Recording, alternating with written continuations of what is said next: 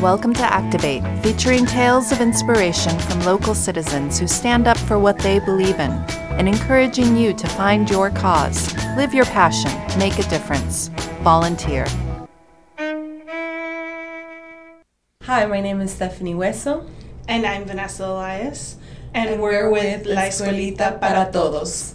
For me, it started off being research related. So I'm a PhD student in the Spanish and Portuguese department. And so I study the children of Latino immigrants, particularly in their Spanish development. So when I found out about the program, I liked the aspect of just being able to give back to this community that has helped me professionally. And when I got there, I really enjoyed seeing the kids, use their Spanish and be able to learn more. Because one of the problems that we have with Latino children is that once they enter the school system, they lose a lot of their Spanish. So that's what we're trying to do with La Escuelita, is prevent that loss of Spanish.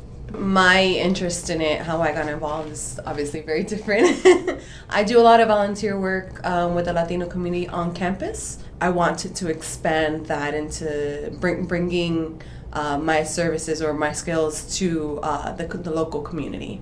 My parents were born and raised in Mexico, and they came over to the United States. So I was actually born and raised in Florida. It's very difficult for me to know which exactly was my first language. So it's very similar to the students that we tutor, because many of their parents are immigrants, and so they were born here in the United States, or they came over when they were very young. I personally I see a lot of myself in them. I do too, and actually I wished I would have had La Escuelita when I was growing up because I learned both Spanish and English. My mom and grandma are from El Salvador. In the house with my mom, it was mostly English, but with my grandmother, I had to speak Spanish. I started school and I began to lose it because my mom would speak English to me. I see La Escuelita and what it does to really encourage the children to keep their language, to learn, to develop their language skills. It would have been great if I had something like that when I was younger. I think that La Escuelita, what it does, it helps students to be proud of their heritage. Making students proud that they can speak another language, that they can communicate better with their family, and not be ashamed of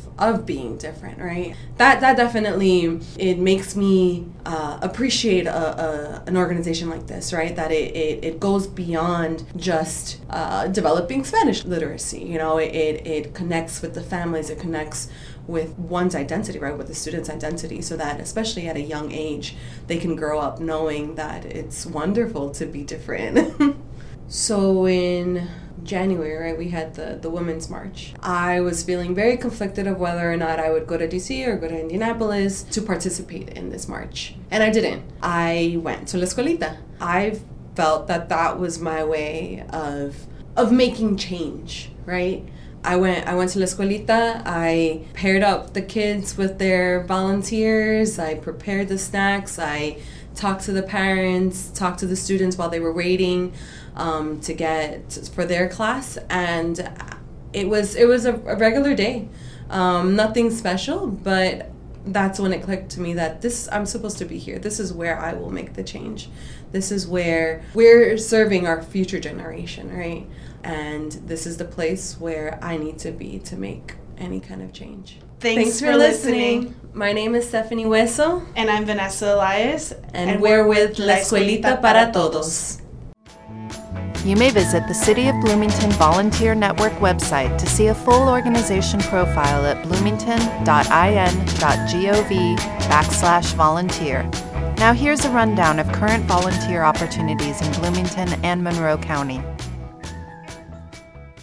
For the City of Bloomington Volunteer Network, I'm Lucy Shake with 3 featured volunteer opportunities for the week. It's almost back to school time for teachers, and Teachers Warehouse needs your volunteer help to get ready for the rush. Come help with sorting and shelving donations and assisting teachers with transporting their items. You don't need previous horse experience to volunteer with People and Animal Learning Services. Come find out more at their upcoming volunteer training for individuals interested in participating in PALS therapeutic equine programs. Learn more about responsibilities including leading horses and sidewalking for clients during riding sessions. or staff the front desk, assist with special events, and provide a warm and welcoming atmosphere for every person that comes in the door at the Recovery Engagement Center. This is a great way to provide direct services and help those in our community that are overcoming addiction. And that's a look at just some of the ways you can connect to your community through volunteering. For WFHB and the City of Bloomington Volunteer Network, I'm Lucy Shake.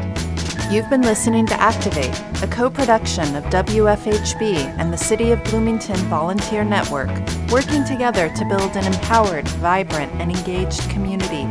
You may visit bloomington.in.gov/volunteer to find and sign up for local volunteer opportunities. All episodes of Activate are available online at wfhb.org/news/activate. For Bloomington Community Radio, I'm Jennifer Brooks.